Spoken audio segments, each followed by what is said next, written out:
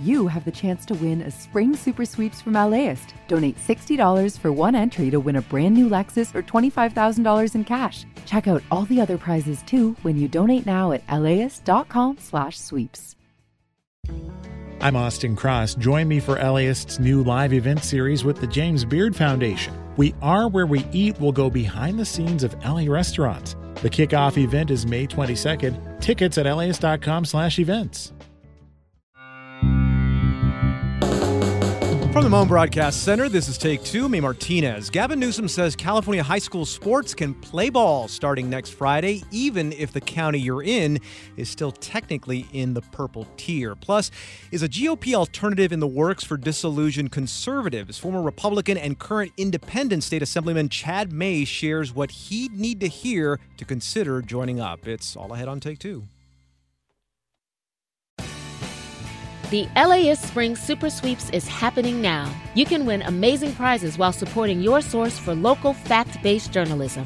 One lucky grand prize winner will get to choose a brand new Lexus or $25,000 in cash. Other prizes include an electric bike from Juice Bikes and $1,000 gas gift cards. Your donation of $60 gets you one entry to win, and the more you give, the more entries you get. Donate now at LAist.com/sweeps. Hi, I'm Tracy Thomas, host of One for the Books, and we are back for another round. This is clearly an NPR audience. Yeah, I think they're so smart. What the hell? My guests this time are actor Vella Lavelle and author Amanda Montell, whose new book, The Age of Magical Overthinking, is out now. Join us on May 15th at the Crawford Family Forum for book talk, trivia, and hot takes. Tickets can be found at laist.com/events.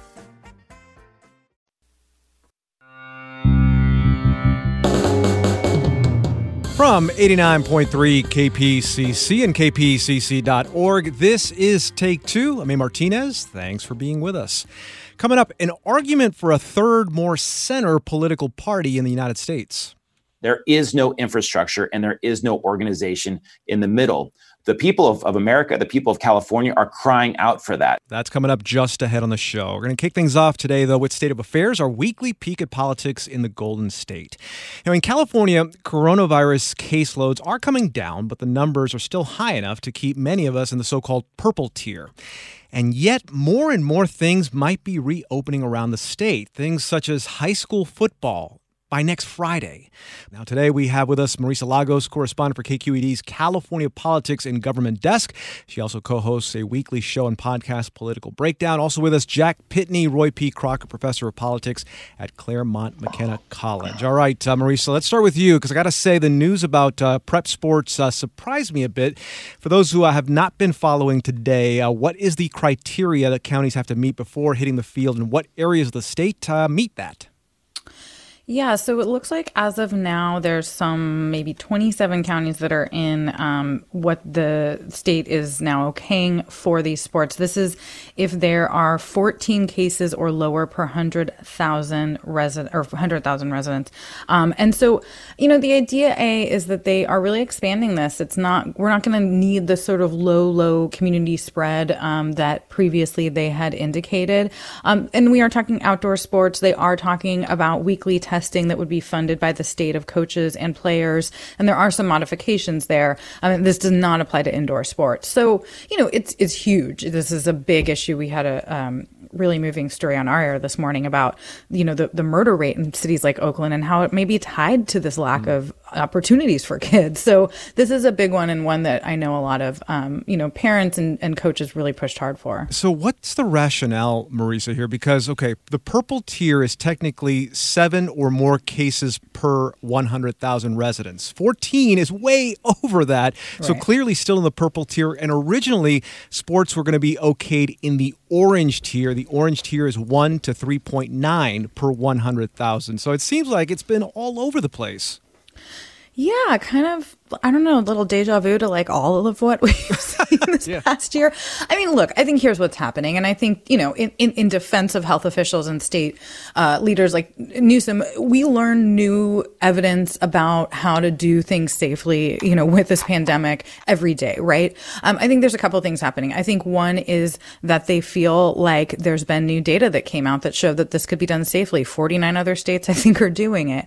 We've also seen case rates and hospitalizations decline very dramatically from the beginning of the year when we hit that spike around kind of early January. So I think that combination has made state leaders a little more confident. Jack Pitney, what about you? Because here's the thing with this. I think people are frustrated and for a lot of different things, for a lot of different reasons. But when we try to stick to what our leaders tell us is the correct thing to do, and then the numbers go out of whack where nothing makes sense. That's right. And that is part of the dissatisfaction that's fueling the recall that we'll be talking about a little later. When all of this started, we were told we had to wipe down everything. We brought in groceries so we would sanitize all the banana peels and everything. And then we learned, well, you don't really have to do that. After a while, people begin to develop a certain degree of distrust and a certain degree of cabin fever, and we see that playing out politically right now. All right, now moving inside, Democrats in the state legislature have come up with a plan to get students back in the classrooms by mid-April. It's called the Safe and Open Schools Plan, but Governor Newsom says it does not move fast enough. Marisa, what's the divide between Newsom and the legislature? I mean, in one word, vaccinations, in more than one word, whether they should be required or not for all teachers. Newsom is essentially saying that this plan, which does call for vaccinations to be offered to all school and staff, doesn't move fast enough, that it would only guarantee younger kids get back in classrooms and not until mid-April. It seems like there have been some pretty tense negotiations between lawmakers and the governor. This is pretty unusual for them to come out with something that he hasn't agreed to. This is part of the budget plan. But we also saw today a little bit of softening on the governor's side. I mean, he came out and was still opposed to it, but then he also added that he is going to put 10% of the state's doses aside for teachers and staff in the coming weeks. So that might be a little bit of a carrot. But I think that, at the end of the day, you have a lot of concern among teachers and teachers unions about whether vaccinations they think they should be required. The CDC says they do not need to be. And the governor has, basically pushed back to say that this is not necessary statewide. Let's listen to Governor Newsom talking about schools a few days ago. I want to get our schools reopened. Let me repeat that. We need to get our schools safely reopened for kindergarten to sixth grade. We can do that safely. Jack Pitney, the governor had a plan to reopen schools earlier this year. Legislators are now pushing ahead with theirs next week. They're going to vote on it next week without any hearings, whether the governor wants to or not. Is this how crisis response works out of Sacramento? Just plans popping up all over the place? Well, usually a crisis starts very suddenly and unfolds over a short period of time. Think of an earthquake, a riot, a wildfire. That's where a chief executive is at maximum advantage. Now, this is different. COVID is the crisis that came and never left. It's like the man who came to dinner. There was initially a rally around the flag effect. Newsom had very high ratings. People supported him. Then the public got more and more dissatisfied. The unions had a chance to weigh in. And the legislatures had plenty of time to work out alternative plans. And that's what we're seeing right now. And that's what the governor has to react to. And at the center of all this are the teachers' unions. Most reps say teachers won't go back until fully vaccinated. So I got to ask, how much is all of this now, Marisa, in the union's court, so to speak? It is, but I think you have to kind of dig in a little deeper here, because the union, yes, the CTA represents teachers, but they're not the one at the bargaining table. These are individual bargaining units within every school district. You obviously have different considerations depending on the school. The school my kids go to is the oldest, I think, standing building in the district in San Francisco. So, a question about airflow there is going to be different than maybe at a brand new building in another county. So, yes, the teachers have a lot of sway. The statewide CTA has a lot of political power, but it's not as if they agree to it, tomorrow that suddenly you could wave a wand and everything would reopen. There's a lot of other people and entities involved in these decisions at the local level. You mentioned how the state and Newsom is setting aside 10% of the vaccine doses for teachers starting on March 1st. The thing is, there was no guidance beyond that. Teachers don't know if they're getting 2 doses, then go back into the classroom, or go back to the classroom and then start getting their doses. Jack, what might this signify in terms of what needs to happen before kids get back in the classroom? Because ultimately, we always say that phrase that it's all about the kids. Yeah, and of course, it's also all about the details. For example, literally just an hour ago, we found out that at least in Los Angeles County, the set aside also applies to higher education, that college professors will be able to get vaccines if the vaccines are available, which is another set of questions. So it's really a balancing act about the safety of teachers and students on the one hand, and the intense desire to get back to school. And as was mentioned earlier, there is a real downside to having the schools closed for a long period of time in terms of mental disorder, in terms of learning loss, and especially for students in special education. So it's a difficult balancing act that I'm glad I don't have to make the final call on. Yeah, Marisa, I was just thinking about what you said about your kids' school building, how it's one of the oldest in that area that that exists, and you're right, the airflow there. I mean, that's a question that any parents that send their kids there would have to answer. I mean, man, what a tough choice that is, right? Because kids need to be in school. I realize that. Pediatricians that I've talked to for months say that in terms of being spreaders, that little kids aren't big spreaders of COVID-19. But then, you always got that doubt in the back of your head, right, Marisa? That's like, okay, the science says this, but I don't know. My eyes tell me a different story. Yeah, and what about the school staff who are elderly? Are they going to, there's so many considerations, and I think, ultimately, that's part of the problem too, is even if you reopen these schools, not everyone's going to go back. So then how do you handle those kids? Yeah. Jack, as we've been talking for almost the past year, which is stunning to remember that we've been at this for this long, help us take stock of where that balance currently stands between keeping things closed and reopening certain things to get the economy and get just society's wheels spinning again. Well, we've had, supermarkets, other essential services open, DMV locations open to limited services with appointments. Back in the summer, my son was able to get his driver's license test. Businesses are open, but limited to 25% of capacity. But there are certain kinds of businesses that are severely limited. Restaurants have only outside dining. Bars are totally closed, and that's the difficult balance. On the one hand, you understand the argument that bars are uniquely problematic because you have to open your mouths in order to drink, and people, the whole point is for people to get close together. On the other hand, businesses are on the edge of closing. A lot of them have closed. A lot of people are out of jobs. If you're a bartender, you've had to find some kind of other work. So that's the real balancing act: the economic damage and the health and mental damage that results from that economic damage versus the spread of the virus. Bars were supposed to be closed except for one, guys, 1 block away from my house in Burbank. That would really annoy me when I drive past it, but that's another story. All right, we're talking to Marisa Lagos, correspondent for KQED's California Politics and Government Desk, co-host of the Political Breakdown podcast, and Jack Pitney, Roy P. Crocker Professor of Politics at Claremont McKenna College. All right, moving on. Congress is working on a stimulus package, but California Governor Gavin Newsom just unveiled his own proposed stimulus package. Marisa, give us the details. What's in it? Yeah, so the governor and lawmakers are looking to put more money toward small businesses, to really sort of expand the help that they've been giving directly to a lot of these, sectors that are struggling right now. And I think that a lot of it is things that are going to be helpful to, say, childcare, retail, what area isn't struggling. But I think the question really remains, is it going to be enough money? Yeah, I know. That's what everyone always wonders when these things start to come up. Is it going to be enough to cover what people need? Jack, I hate to be a cynic, but I will. 2 weeks ago, Kevin Faulconer announced that he would challenge Gavin Newsom, either this year or in 2022. Newsom's already facing that recall campaign, too. So how much of the stimulus talk from the governor is related to that, especially on a day where he says high school sports can play? How much is related to the recall? Absolutely no more than, say, 99.9%, tops.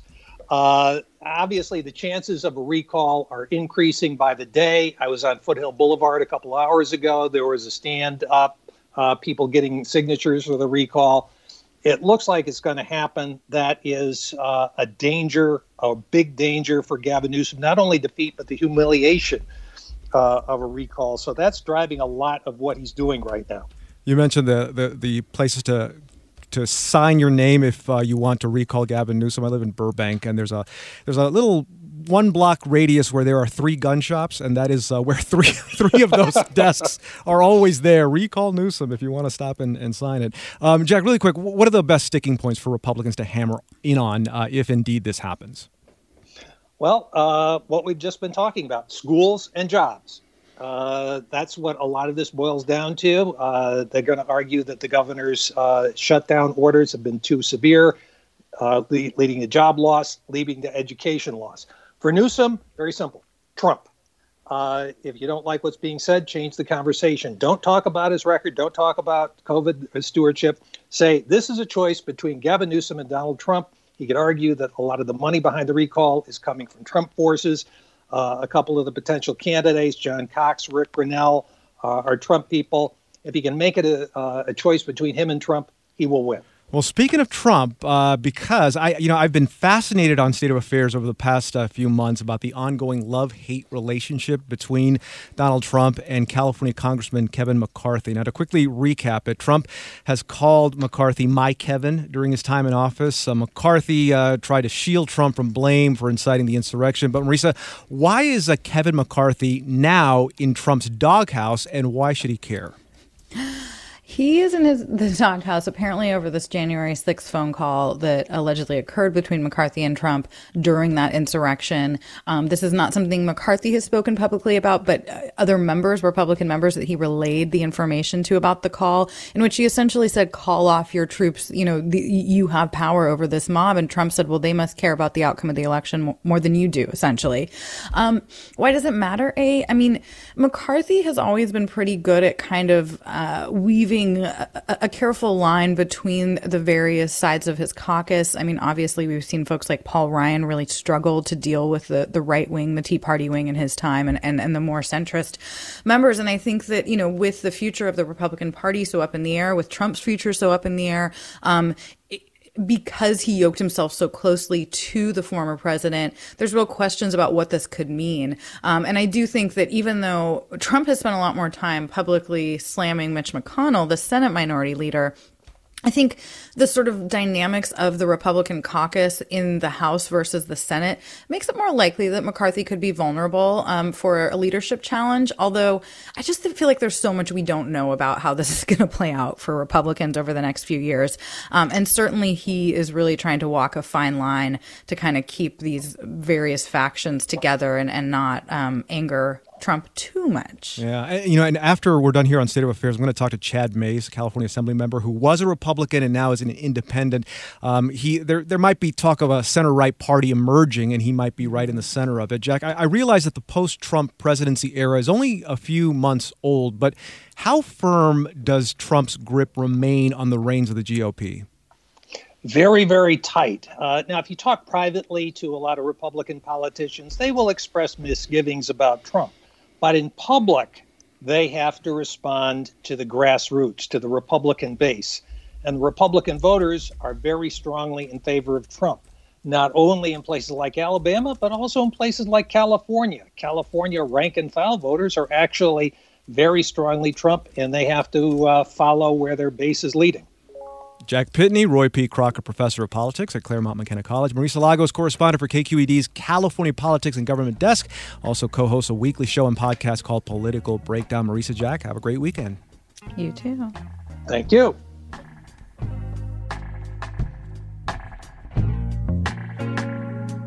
All right, so is the GOP headed for that post-Trump political makeover? California Assemblyman Chad Mayes might have already drawn a roadmap for that possible destination. He used to be a Republican, he's now an independent, but he might be on the ground floor of a center-right third party aiming to resurrect the lost values of the grand old party. Chad Mayes is next when Take Two continues in about 60 seconds. Stay with us.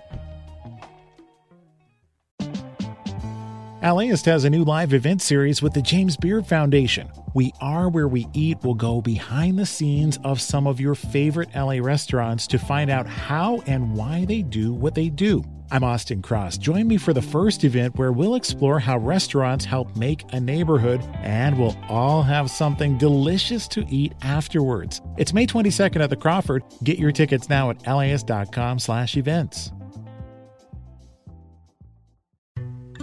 As a farmer's son from a desert region in California, J.B. Hamby thinks a lot about water. I spent a lot of time digging up history, particularly about water, which is the origins of the Imperial Valley. How this 28-year-old became the youngest lead negotiator on the Colorado River ever. And how he could shape the most consequential negotiations to date. Listen to Imperfect Paradise, the Gen Z Water Dealmaker, wherever you get podcasts.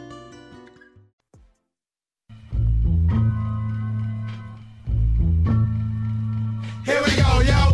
Here we go, yo. So what's the scenario? Here we go, yo. Here we go, yo. So what's the scenario?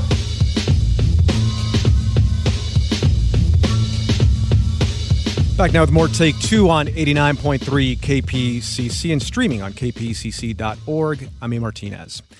After the siege of the U.S. Capitol and the second impeachment attempt against former President Donald Trump, some members of the Republican Party are wondering, where do we go from here?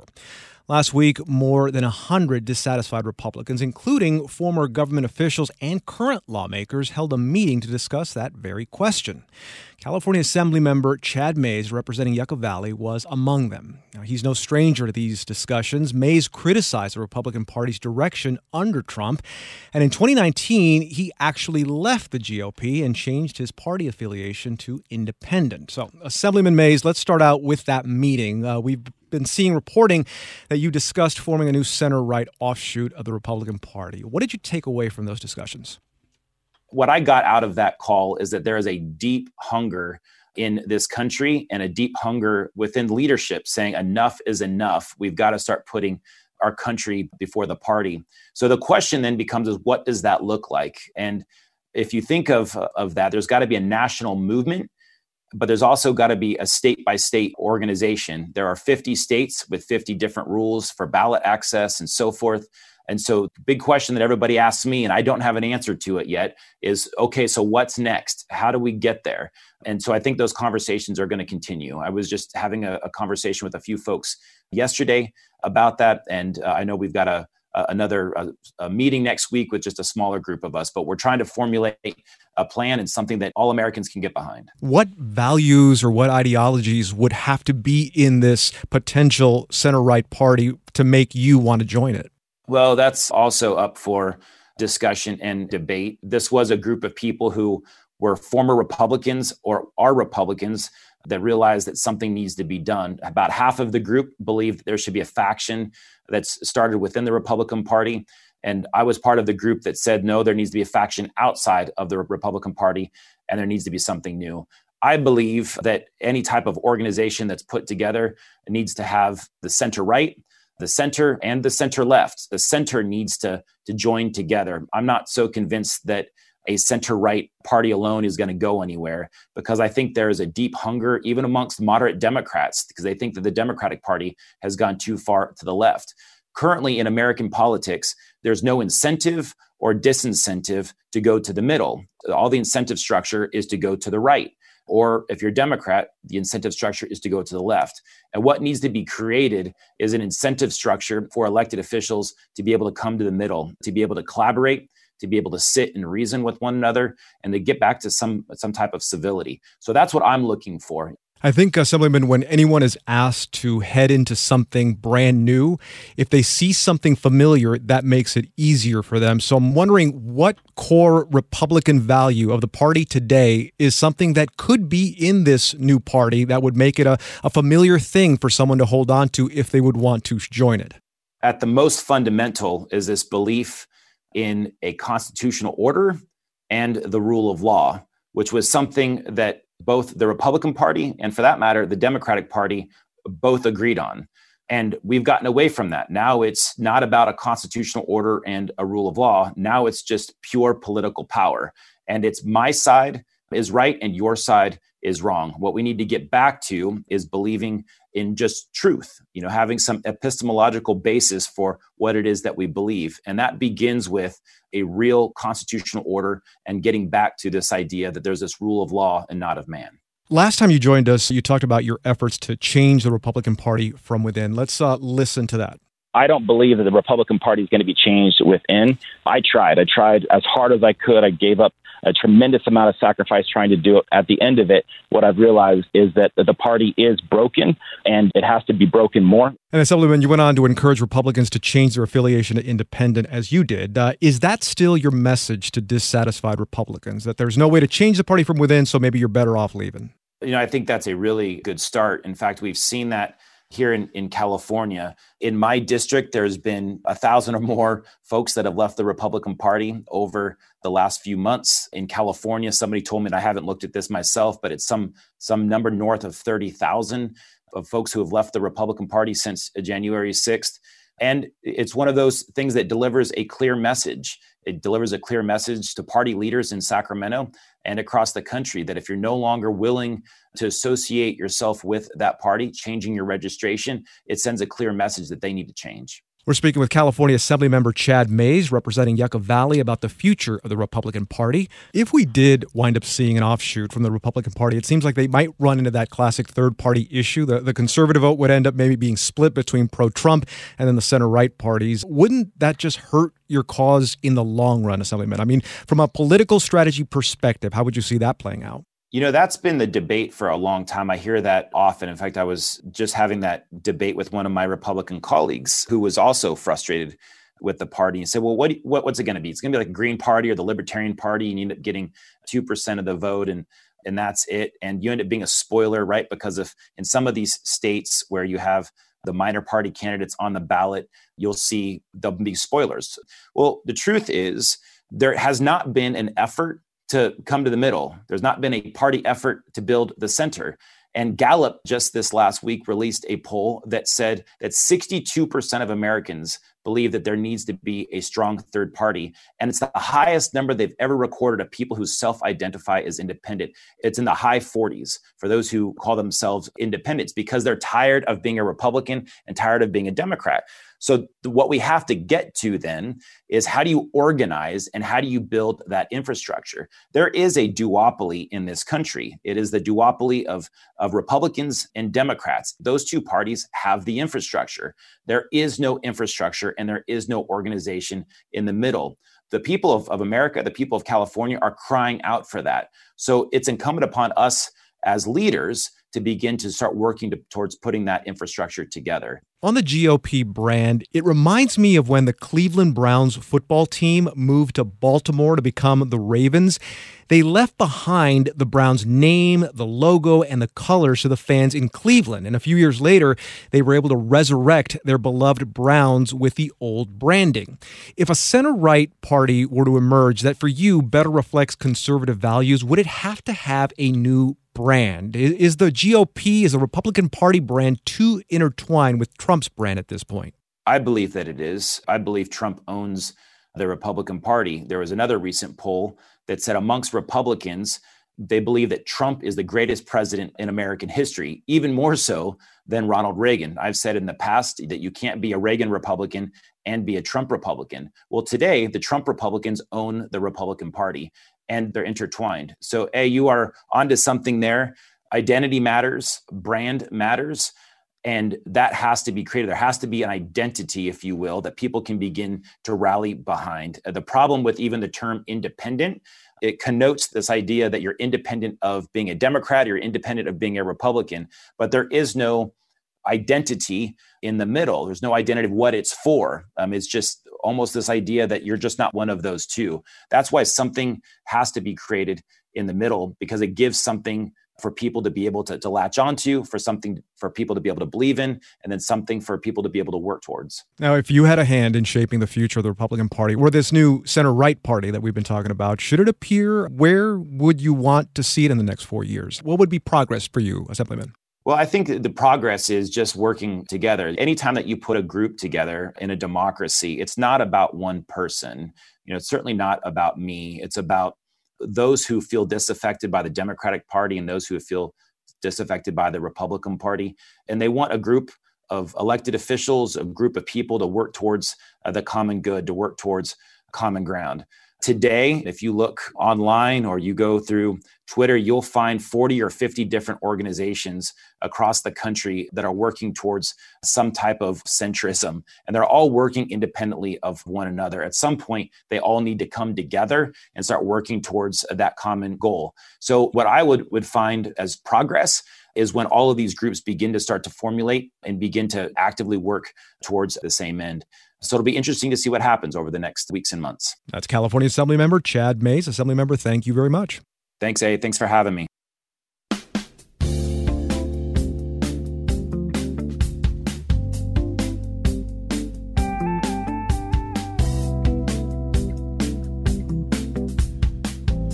All right, you've heard the phrase defund the police. It's been politicized and taken way out of context, but at least one thing is clear about it. It's a phrase that demands action. What that action is depends on your perspective. Coming up, we're going to hear one perspective that pairs defund the police with partnering up with police. That's next when Take Two continues. Stay with us.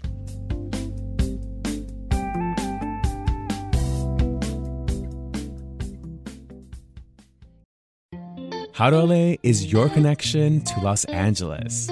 Get to know its history. The 1920s were a huge boom time in Los Angeles, and downtown was just exploding. Its politics. It's the biggest local prosecutor's office in the country. And its food. Korean spices with like a hint of sweetness. And just everything we love about LA. Subscribe to How to LA from LA Studios wherever you listen to podcasts.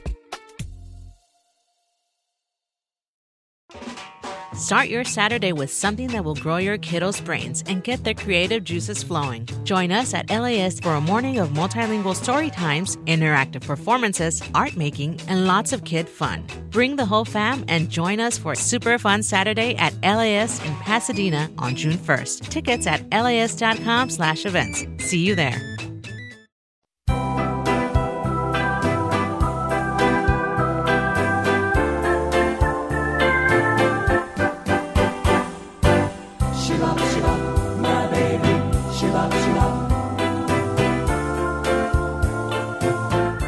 Back now with more Take Two on 89.3 KPCC and streaming at kpcc.org. I'm E. Martinez.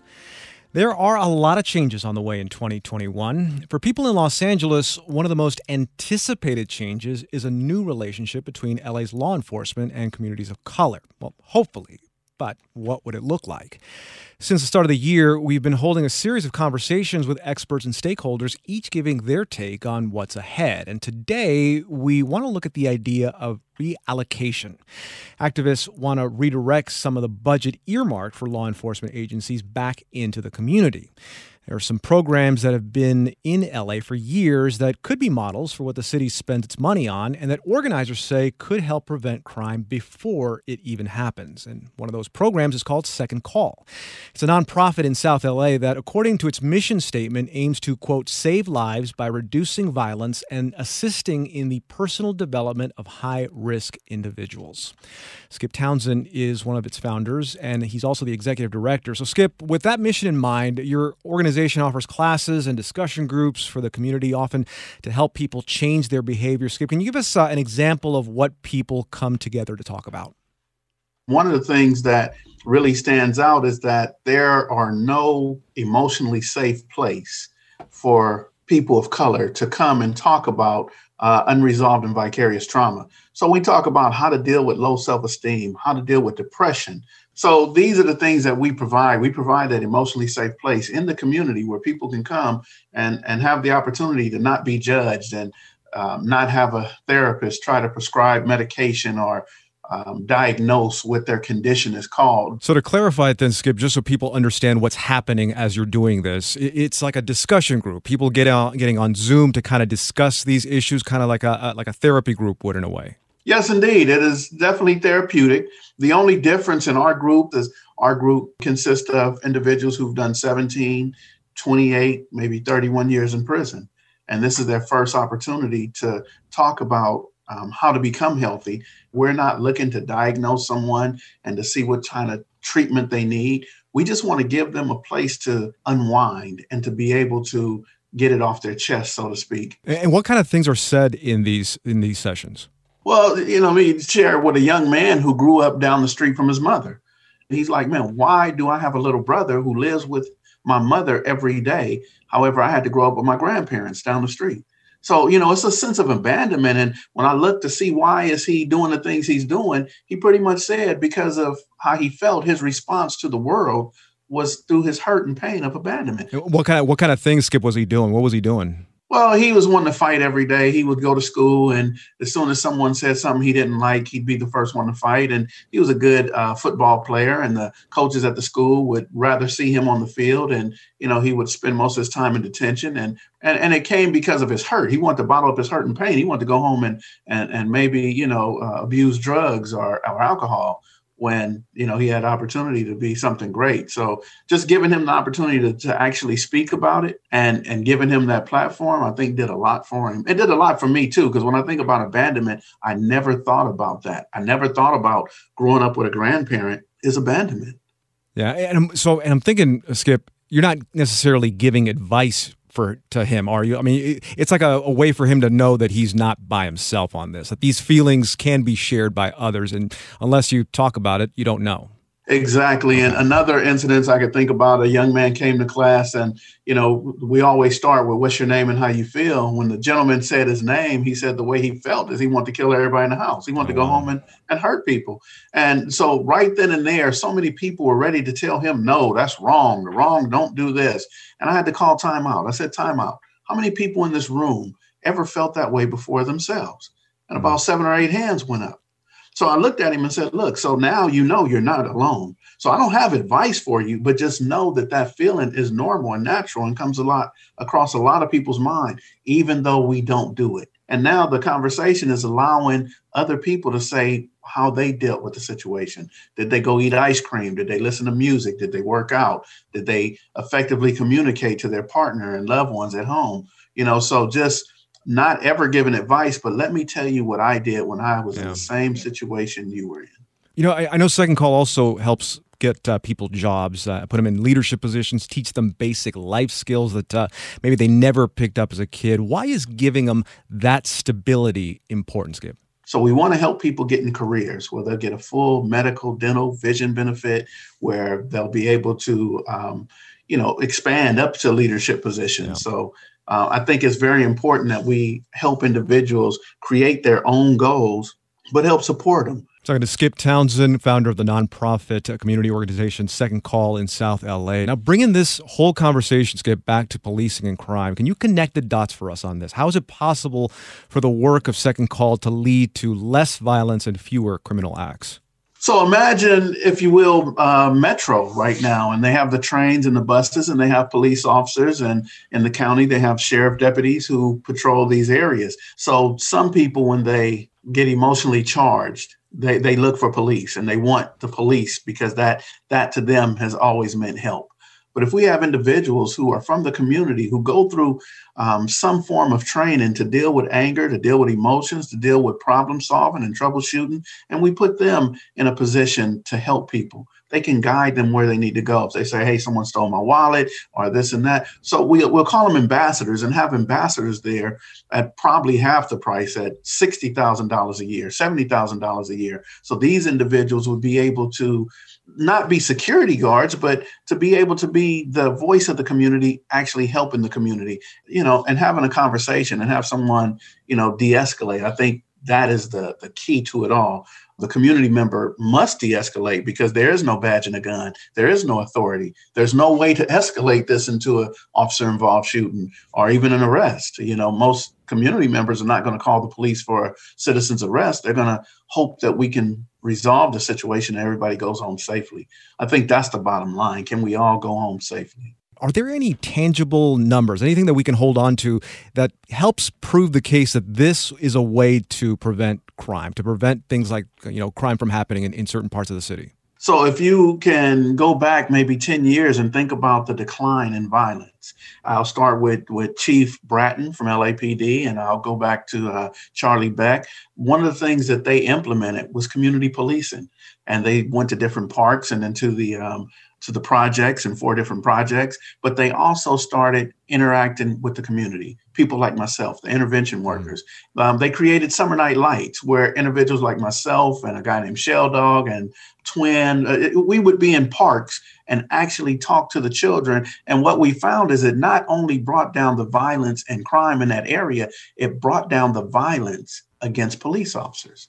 So it made the police officers human beings and not some robot. So it's so much in the air that the community can do to introduce law enforcement and community back together and build a relationship that I don't want to say rebuild, but we want to build a relationship we've really never had. So when it comes then for activists who are calling for defunding the police, wondering if you agree with that, because it sounds like there is an ability, at least in what you're doing, to have some sort of working relationship, even maybe a partnership with police. Yes, I think that would be a better word. So instead of saying defund the police, one of the things I would say is create a partnership with the community and police. And how can we look for alternatives to 911? So we even want the community to stop calling the police when there's a mental challenge or a mentally ill loved one in the house. How can we start calling individuals who have the capacity to de-escalate the situation? Because law enforcement is coming with tasers, guns, weapons, and that's not what we need in certain situations. But I would not say to defund the police, but let's reimagine what community policing is like. Will that mean that less money for the police? It should mean that. And it's not to be disrespectful to police, but saying, hey, look, you guys' job is much bigger. You guys are investigators. You're detectives. And we don't want those jobs. We want you guys to continue doing that.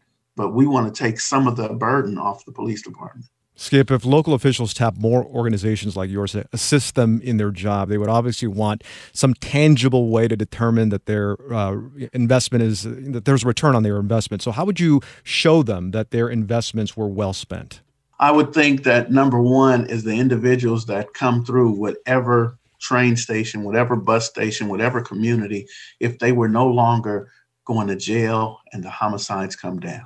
If we can reduce the homicides and also reduce the amount of arrest, reduce the numbers in crime, I think that's the perfect one right there. Skip Townsend, Executive Director of Second Call, a nonprofit community organization in South LA. Skip, thanks a lot. Thank you.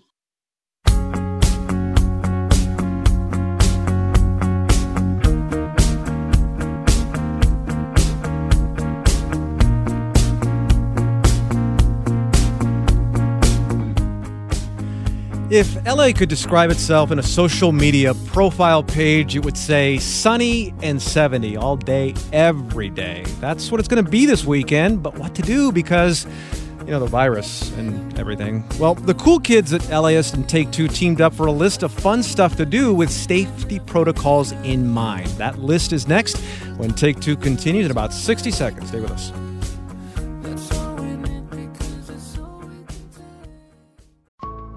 Democracy needs to be heard. This is Michelle Martin from NPR's Morning Edition. It's a fact. Local journalism fuels democracy. When local news thrives, so does civic participation. LAist and NPR are committed to keeping you and your community informed. But we can't do that without your support. Democracy needs you, and so do we. So please become a member now at laist.com/give.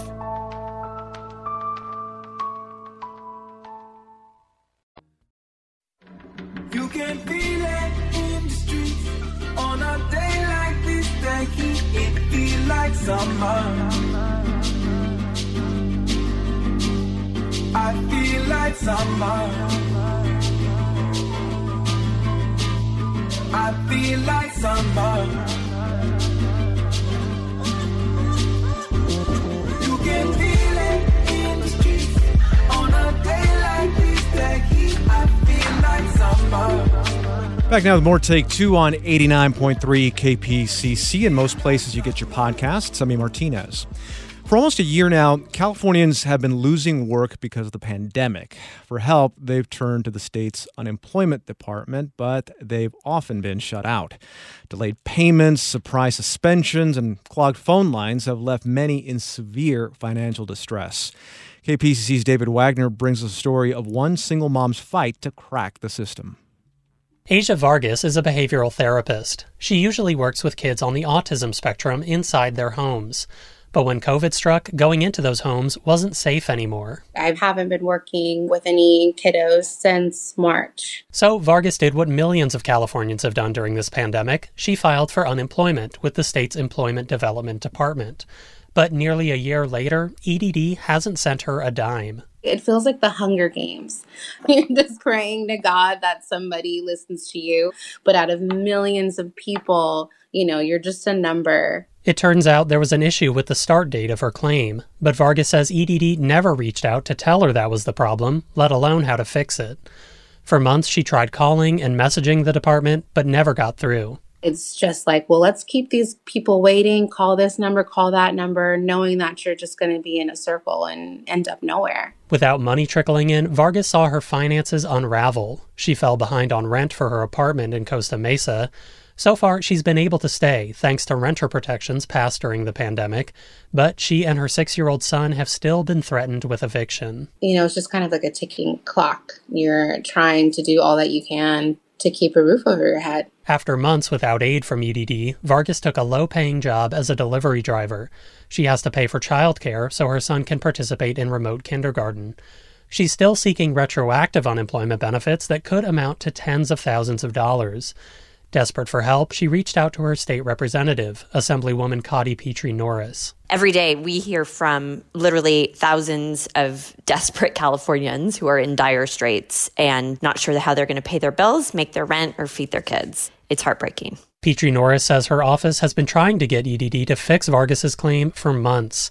They've made some progress, but it still isn't solved. The bottom line is that EDD is failing California. Lawmakers have proposed a wave of reforms to EDD.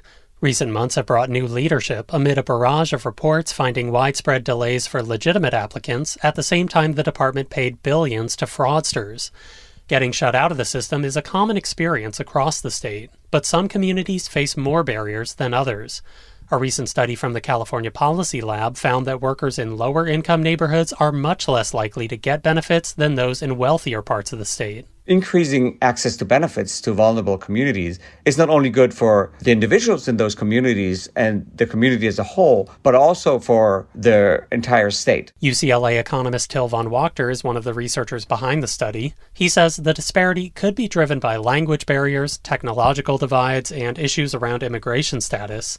If unemployment benefits had been delivered more equitably, by now the state would have put many more billions of dollars into the hands of struggling workers. California is actually leaving a lot of money on the table that they could be receiving from the federal government that would help stimulate the economy. At a time when California's recovery is shaky at best, EDD has been cutting more people off. The agency suspended 1.4 million claims over the holidays. It has restored some claims after recipients completed steps to verify their identities, but about 1 million others could still be in danger of disqualification. As for Asia Vargas, she filed paperwork to appeal her claim in November. Recently, she's been told EDD never got it. She's planning to mail in another appeal. You just feel like this is a system that is set up to only help you fail and not to help you. In response to this reporting, EDD officials told us the agency's priority is keeping benefits out of the hands of criminals and getting them to eligible Californians as quickly as possible. Covering the economy, I'm David Wagner.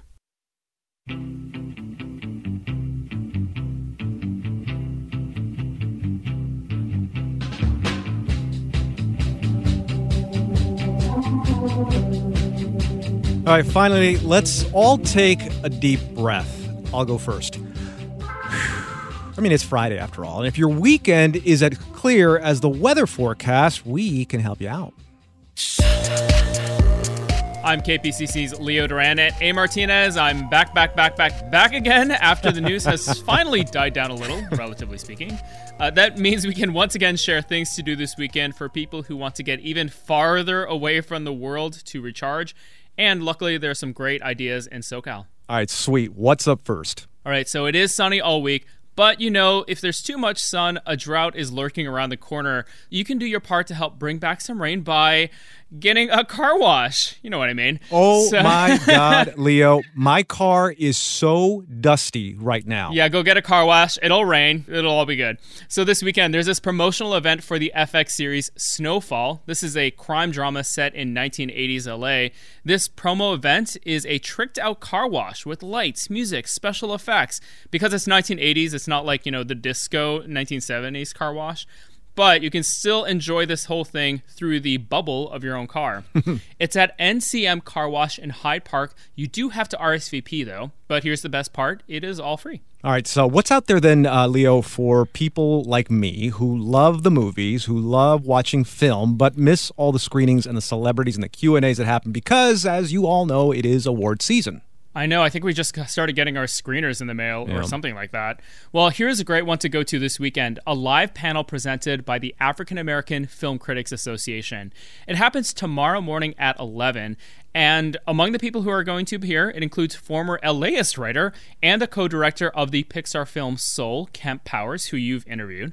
It also includes multi-award winner Cynthia Erivo, Shaka King, who basically did everything in this new film, Judas and the Black Messiah, and more. And they'll all talk about exploring Black identity through their experiences in Hollywood. When you want to go, just RSVP. Otherwise, it is all free too. All right, finally, Leo, we're almost 1 year into lockdown orders, and normally I'm a lonely kind of dude. I like being alone. Oh, I know. I know. Is there anything I can do if I so happen to miss crowds? I don't, but what is there for me to do? Yeah, I kind of picked this one out just for you. So here's an idea of how to be around a crowd without as many worries about a pandemic. Make sure that crowd is a crowd of critters. Oh, yeah, that's right. I hate people, not animals. Yeah. Again, I know this very well. So this week, the LA Zoo has reopened to the public. That means you can see elephants, meerkats, snakes, and all the wildlife that'll make you feel like Joe Exotic without the mullet. There are no rules, of course, and masks are required for everyone older than 2. And when you go, make a timed reservation in advance. And admission starts at $17. Now, there are still a bunch more events to go to online, and you can find out what to do this weekend by heading to our site, LAist.com. That's LAIST.com. And you can also follow me on Twitter if you want, at Leo Has a Cat, my cat who I don't have to wear a mask around, but she's still cute anyways. Critters are not very judgmental. People are. That's KPCC's Leo Duran. Leo, thanks a lot. See you later, eh?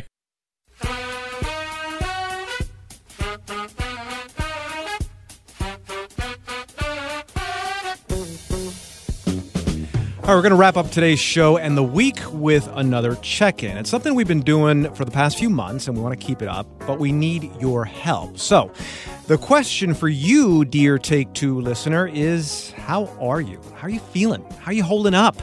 Whatever it may be, whatever it is, we want to know. Call us, leave your message on our voicemail, 626-583-5281. That's 626-583-5281. Leave your name, where you're from, and how we can reach you, and we will try to get your voice on the radio.